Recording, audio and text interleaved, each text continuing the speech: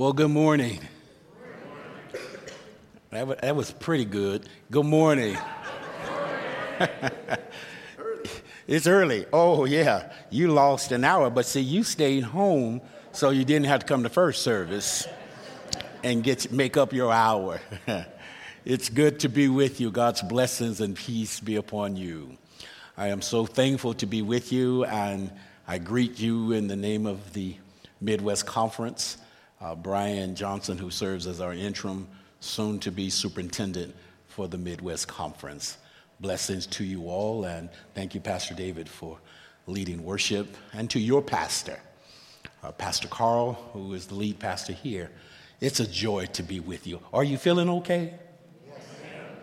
All right, I just want to make sure. Some of you looking like, I don't know if I should leave now or what. It's always a blessing to be in the presence of God's people at this time. Would you share with me, as I know you've been dealing with the book of Hebrews, and I want to continue that. I think it would be fitting. I want to continue by reading the book of Hebrews, turning to chapter 6, verses 13 through 19. Hebrews, the letter to the Hebrews, to that little church, chapter 6, verses 16 through 19. Hear these words. When God made his promise to Abraham, since there was no one greater for him to swear by, he swore by himself, saying, I will surely bless you and give you many descendants. And so, after waiting patiently, Abraham received what was promised. Men swear by someone greater than themselves, and the oath confirms what is said and puts an end to all arguments. Because God wanted to make the unchanging nature of his purpose very clear to the heirs of what he had promised, he confirmed it with an oath. God did this so that by two unchangeable things, in which it is impossible for God to lie, we who have fled to take hold of the hope offered to us may be greatly encouraged. We have this hope as an anchor for the soul, firm and secure. It enters the inner sanctuary behind the curtain. I like to say in a down-home way, that's some powerful reading right there. God is a God of promise. He's known for his promises. Throughout Scripture, promises. When I retired a year ago, I was looking forward to sitting on my back porch and just watching the sun rise and then the sun set. Just sit back there and just kind of kick my heels up and say, I've done it. But as of yet, I haven't been able to do it consistently. I'm still moving about. I found out that I have some residual irons in the fire. You know what I mean? I'm regularly invited to attend community meetings to finish work that I started before retirement. I thought when you retire, you just let it all go. Whoever gets it, gets it. But that was not the case. I'm still doing and working on some work that I started in our community. When I was thinking about coming to be with you, when I read chapter 6, something came to my mind, and I wondered, are you thinking like I think? Has it ever dawned on you that we come here every 7 days to worship? Has it ever dawned on you that every 7 days you show up at church? Not bi-weekly.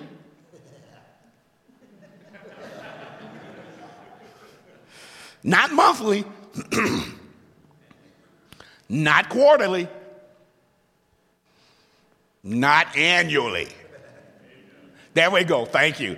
You show up to church every 7 days.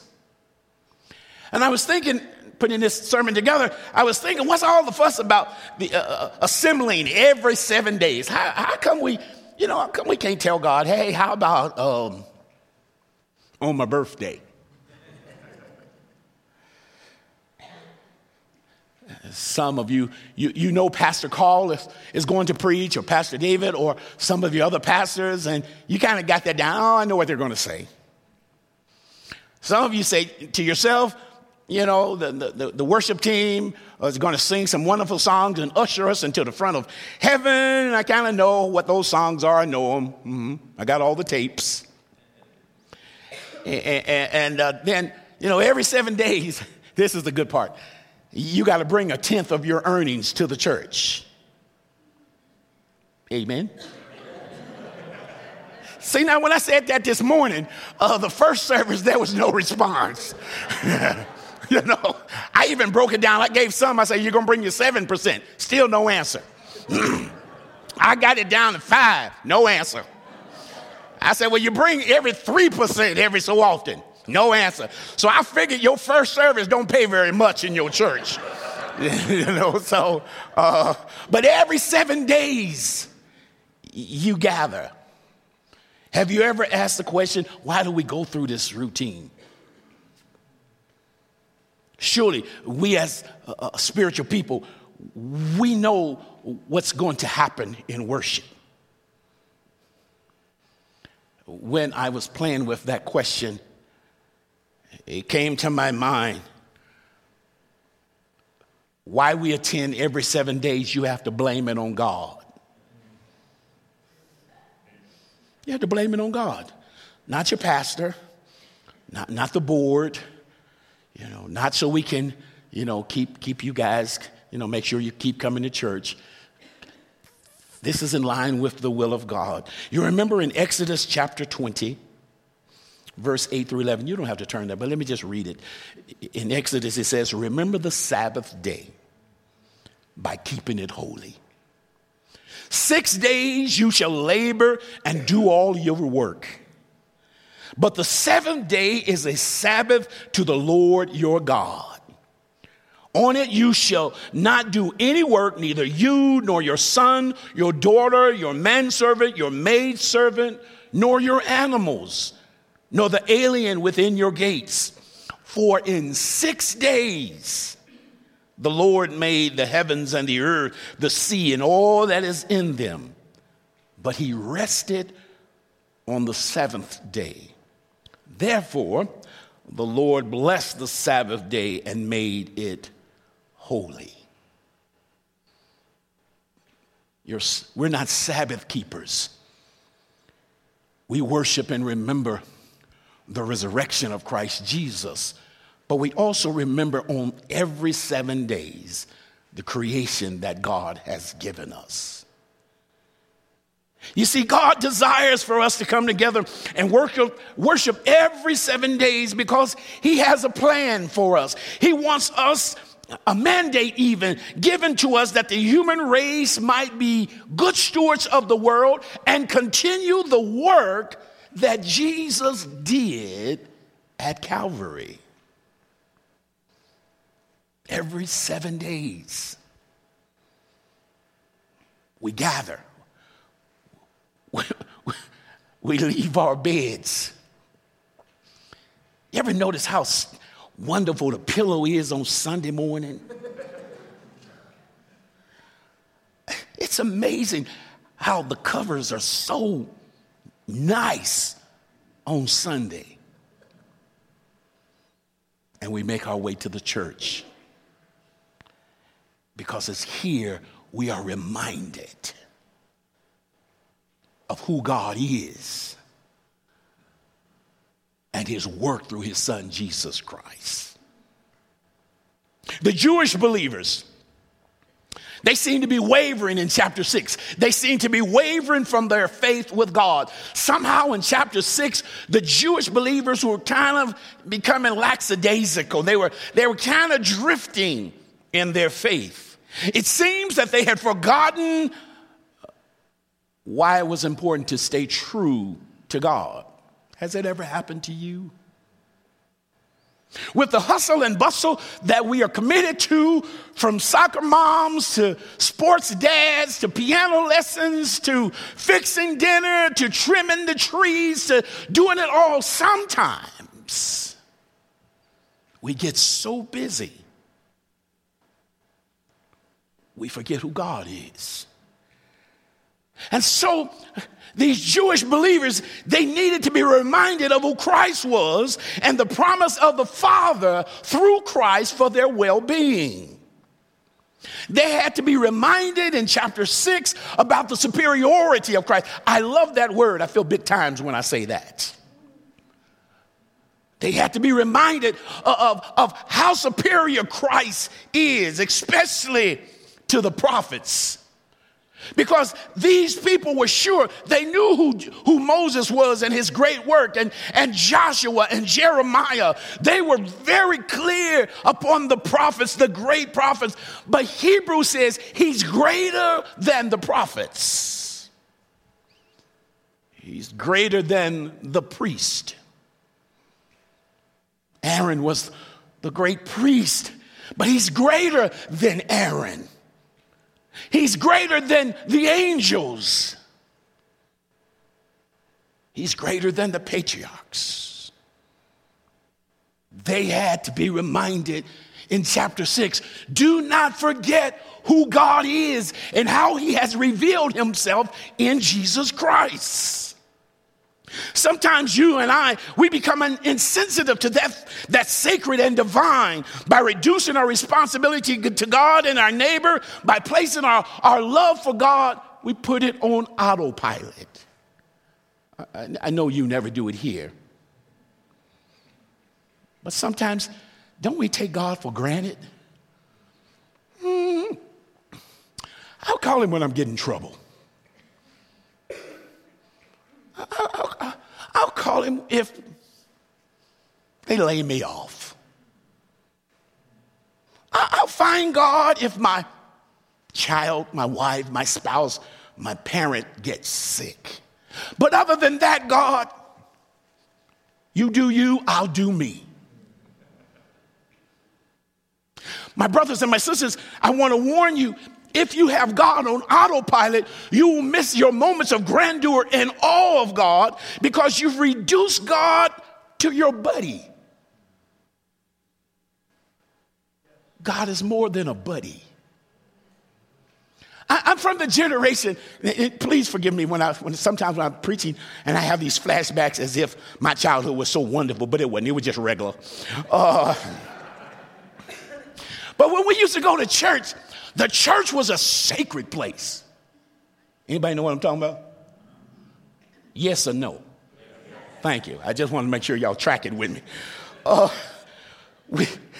I was raised in the strong church where you couldn't even go into the pulpit.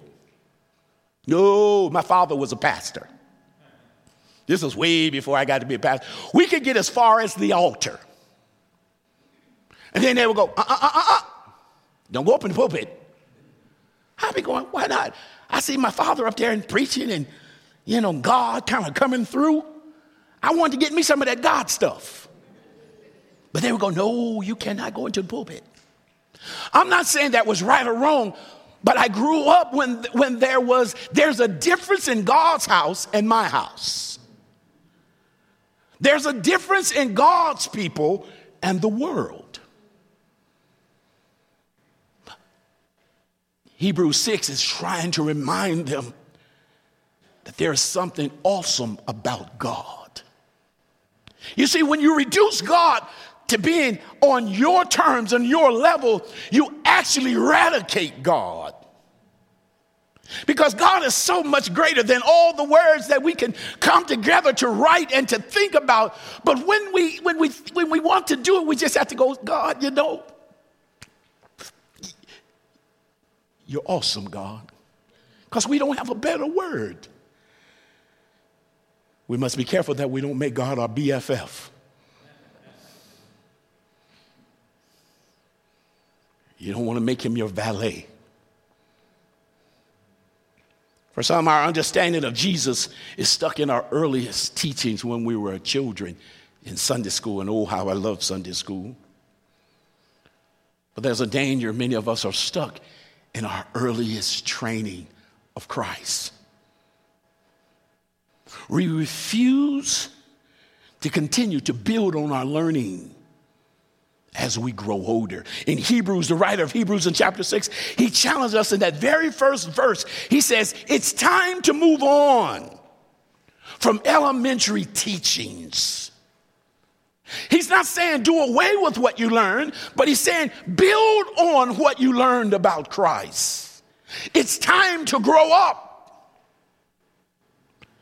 As I remember, wasn't that Peter Pan's problem? Peter Pan never wanted to grow up. He wanted to always be a child. My brothers and sisters, God is calling you to grow up that you might be able to deal with grown-up situations in the world. Grow up. He says, move on from the elementary teachers. Move on. He didn't say do away with them, please. But he says move on from them. I believe at times the church gets stuck when we are only excited when we talk about the birth of Christ at Christmas. I'm already sold. He was born. Check. Some of us get excited when we say he walked the dusty shores of Galilee. Check. And then he went to that cross and died that most heinous death. Check. And then we really get excited. But oh, come Sunday morning. Anytime I can say that when I'm preaching, I can move the church. Oh, he got up on Sunday. Ooh, he got up. I want you to check that. But what I want you to know is that is not the end of the story. For some of us, we have no more story to tell other than those 3 or 4 or 5 points. But there is much to the life of Jesus. He left the church a mandate to continue the work Jesus started after his resurrection. That work is made clear when Jesus in Luke 4, he says these words. He says, the Spirit of the Lord is upon me because he has anointed me to proclaim good news to the poor. Church, you know we got good news. Somebody needs to hear it.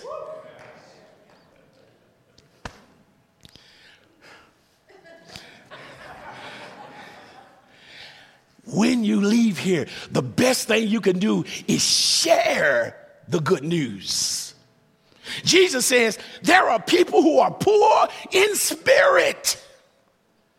Did you know there's somebody at your job that you could speak into? Don't put no big Bible on them. Please don't do that.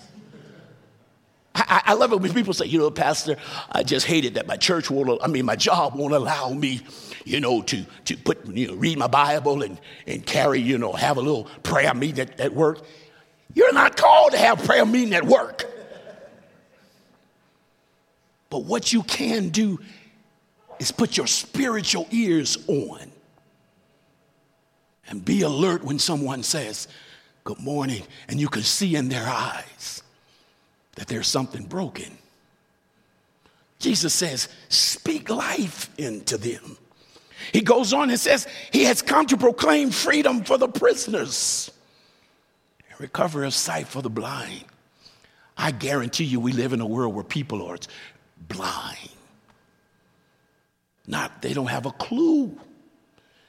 But you and I have the words of life. Jesus says, continue helping people see with new eyes. He said he's come to set the oppressed free. Centennial this morning, so many people are oppressed with the spirit of the lie. They can't see farther than who they are. Their experiences have robbed them. It's time for the church to speak life. That's why he said, continue the work. Proclaim the year of the Lord's favor. This is the year. 2023 is the year that Centennial grows exponentially with others around this community, sharing the good news. And I know you're already doing this, but just in case you forgot and you thought it was just about you, the Bible is still telling us, keep doing the work that Christ started. The salvation of Jesus is multidimensional. Yes, we're getting ready to go to heaven. You remember that crazy story? Preacher got up, preached that Sunday morning. And he says, boys, brothers and sisters, I want you to all know that the Lord put on my heart to tell you, we all need to get ready to go to heaven. So he says, all of you who want to go to heaven, stand up and go on this side. 75% of the people went on this other side. The other 25 just sat there. He said, I don't think you heard me. He says, the Lord told me to tell y'all that it's time for us to get ready to go to heaven. So everybody in that 25% got up but one man. So the preacher looked at him and he says, brother, don't you want to go to heaven? He said, yes, sir. He said, don't you want to see Jesus? He said, yes, sir. He said, then why ain't you over here with the other 99% of the people of the congregation? He says, but I ain't ready to see him today.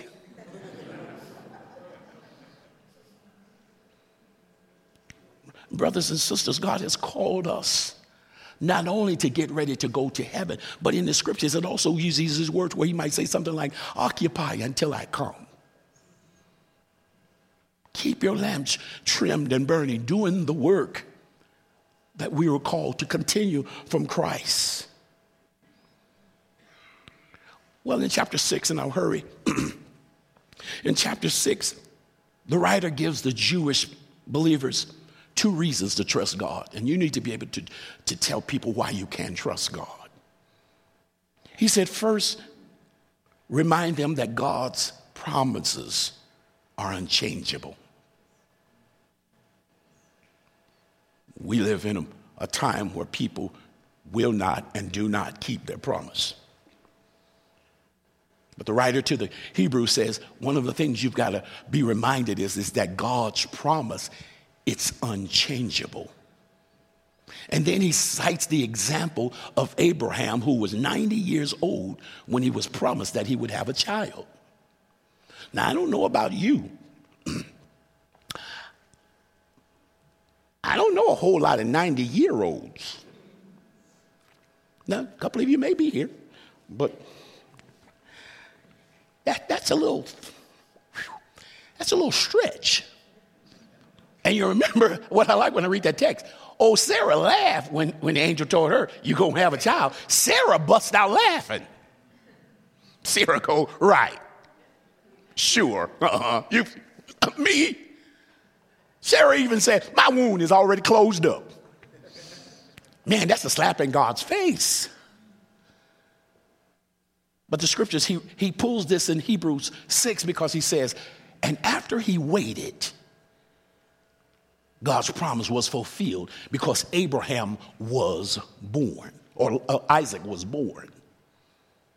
You see, when God promised you and I, the church, any of his creation, anything, you can take it to the bank. God is a God who always, always, always keeps his promise. Not like some of us, sometimes we kind of hedge our promises. You remember the lady who was told her husband told a lady, he said, hon, I just want to remind you, every time I got paid, he said he put $20 in his mattress. And so he told his wife one day, he said, hon, I want you to make a promise to me. And she said, darling, sure, whatever. You know, our love we're tight.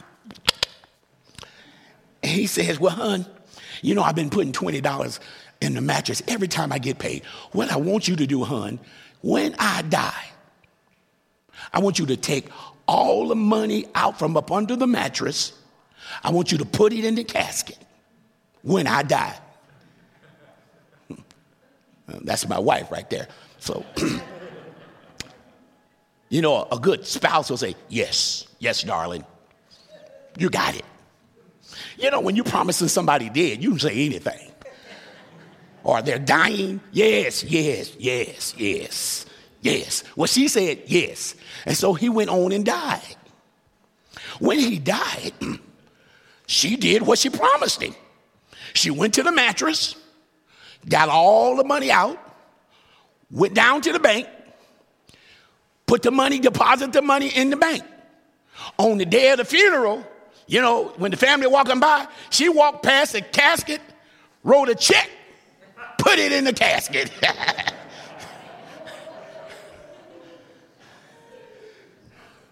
She kept her promise. Kinda. My brothers and sisters, I just want you to know, when God promises anything, like he did Abraham, he can always fulfill his promise. But it might not be as quick and as sure or exactly the way you want it, but you must trust that God's ways are perfect for us. At time, Abraham must have wondered, is this going to happen? And it was 14 years from the promise to the birth of Isaac. But God kept his promise. The second reason God can be trusted is because when he promises us, he gives us an unchangeable oath. The oath is that thing that secures the promise. He makes the promises in our life, but he also secures it by who he is. For the text says, for God could not swear by anyone greater than himself. And so he swears by himself. He guarantees by himself.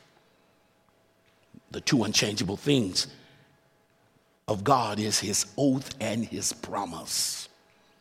Let me remind the church today, in 2023, God's word is true, it's secure, and it will get us through this time and lead us into eternity. I'm going to say it on this side. God's word is true, and it's true for you.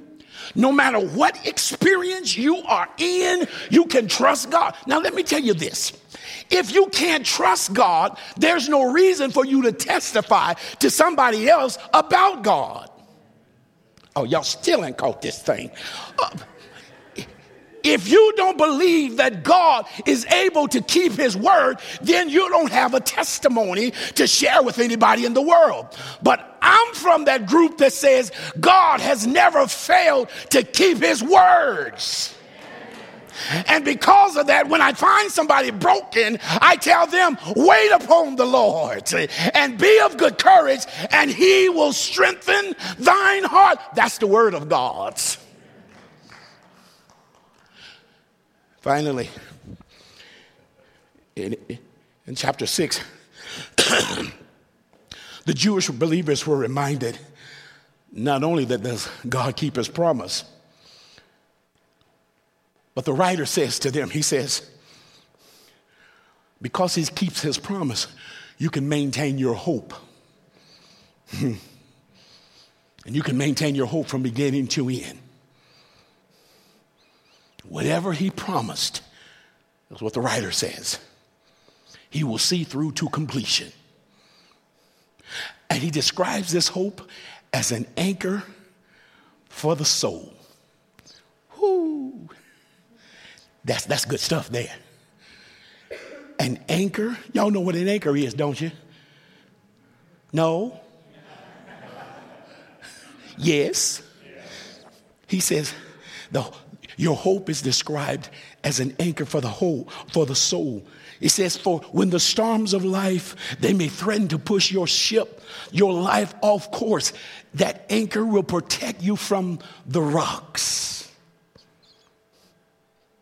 That anchor is firmly connected to your life, to everything that you are about. God is firmly connected to you. This anchor that God is, because his word and his promise is true, he's saying because his word is his word, it will never break. It will never bend. It's always standing firm. Even though your life seems to be in a turbulent moment, the anchor is keeping you from being shipwrecked. Oh, that's a great sermon right there. Paul on his ship, he was shipwrecked, and he says, except we hold on to these pieces, we won't make it, to show God is in the business of saving people in the midst of their storms, because he said, I promise never to leave you alone, no matter how hard the sea is raging. The anchor is cast in the waters, and it keeps you safe and secure. Even though all around you there's lightning, there's thunder, his promise is, I will see you safely home.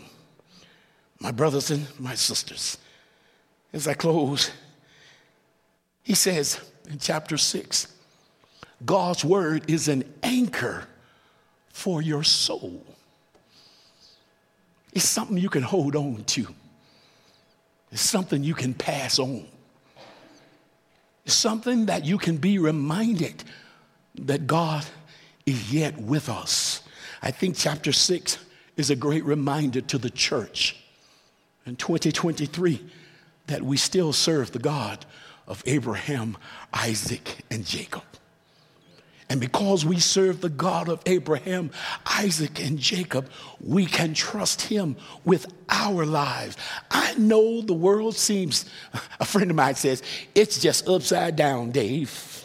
And I said, man, you know you're right. Yes, the world seems to be upside down. But even if your world is upside down, make sure you're upside down with God. Make sure if your world is tipsy-turvy, that you're tipsy-turvy with God. If your world is moving and shaking, the best I can offer you is hold on to your faith. My God promised never to leave us. Never to leave us alone. Please don't trust Satan's promises. Satan promises you the best, but he always pays you with the worst. Satan promised you honor, but he always delivers disgrace. Satan promises pleasure, but he pays with pain. Satan promises profit, and he pays with loss. Satan promises life, but he pays with death. The Bible says he's an anchor of hope that's solidly fixed within the sanctuary. The inner sanctuary is where we meet Jesus. So every 7 days, you come here to have a moment to be reminded of who you are in Christ Jesus. Not to be reminded of who you are as a member of Centennial, but you are reminded of who you are since you gave your life to Christ. And every 7 days, we got to be reminded that our God goes before us. I'm going to show you how old I am. There was this cartoon that some of you are not old enough to remember, but I'll give it a whirl. There was this little sailor, and he had a nemesis. His nemesis was Bluto. The little guy name was Popeye. Y'all remember what I'm talking about, right? It was old Popeye. And remember, sometime Popeye would beat the stuffings out of old Popeye. Oh, Bluto would beat the stuffings out of Popeye. But you remember Popeye had a secret weapon. Anybody know? Yeah, when he would get down and life would not be going good, he would crack open. I don't know where he got that can from I ain't never figured that part out. Where did he get the can from? Was there somebody following him with a can? But he would bust that can out and he would hit it, and all of a sudden spinach would be made available. But I got a secret for you, something that you might not know, because I am a cartoon connoisseur. If you remember, on Popeye's arms, you ever seen his guns? Them suckers is huge. If you next time you go look at Popeye, you'll see his arm go whoop, like these guns right here. Let's just look at them guns right there. Look at them. But if you look on Popeye's arm, do y'all know what he got there? There's an anchor. Oh, I wish I could preach this thing. There's an anchor that's tattooed on his arm. I think the body of Christ needs to get some anchors tattooed on your arm to know when life is knocking you down. There's a God who has your spinach waiting for you. There's a God who's ready to empower you. There's a God who's ready to bring you through. Make sure you got your anchor. Your anchor holds. Oh my God, I forgot they told me don't go outside to this. I'm back. Let's pray. God, we love you. Sometimes we need to be reminded of who we are in you. We need to be reminded of who Christ is. Take us off of autopilot today. But when we think about your glory, your majesty, God, it should warm our hearts, our souls, because you are our anchor for our souls. That's our hope. No matter what the world is doing. And as that old hymn says, when all around my soul gives way, he then is all my hope and stay. On Christ, the solid rock I stand. All other grounds is sinking sand. God's blessings be upon you.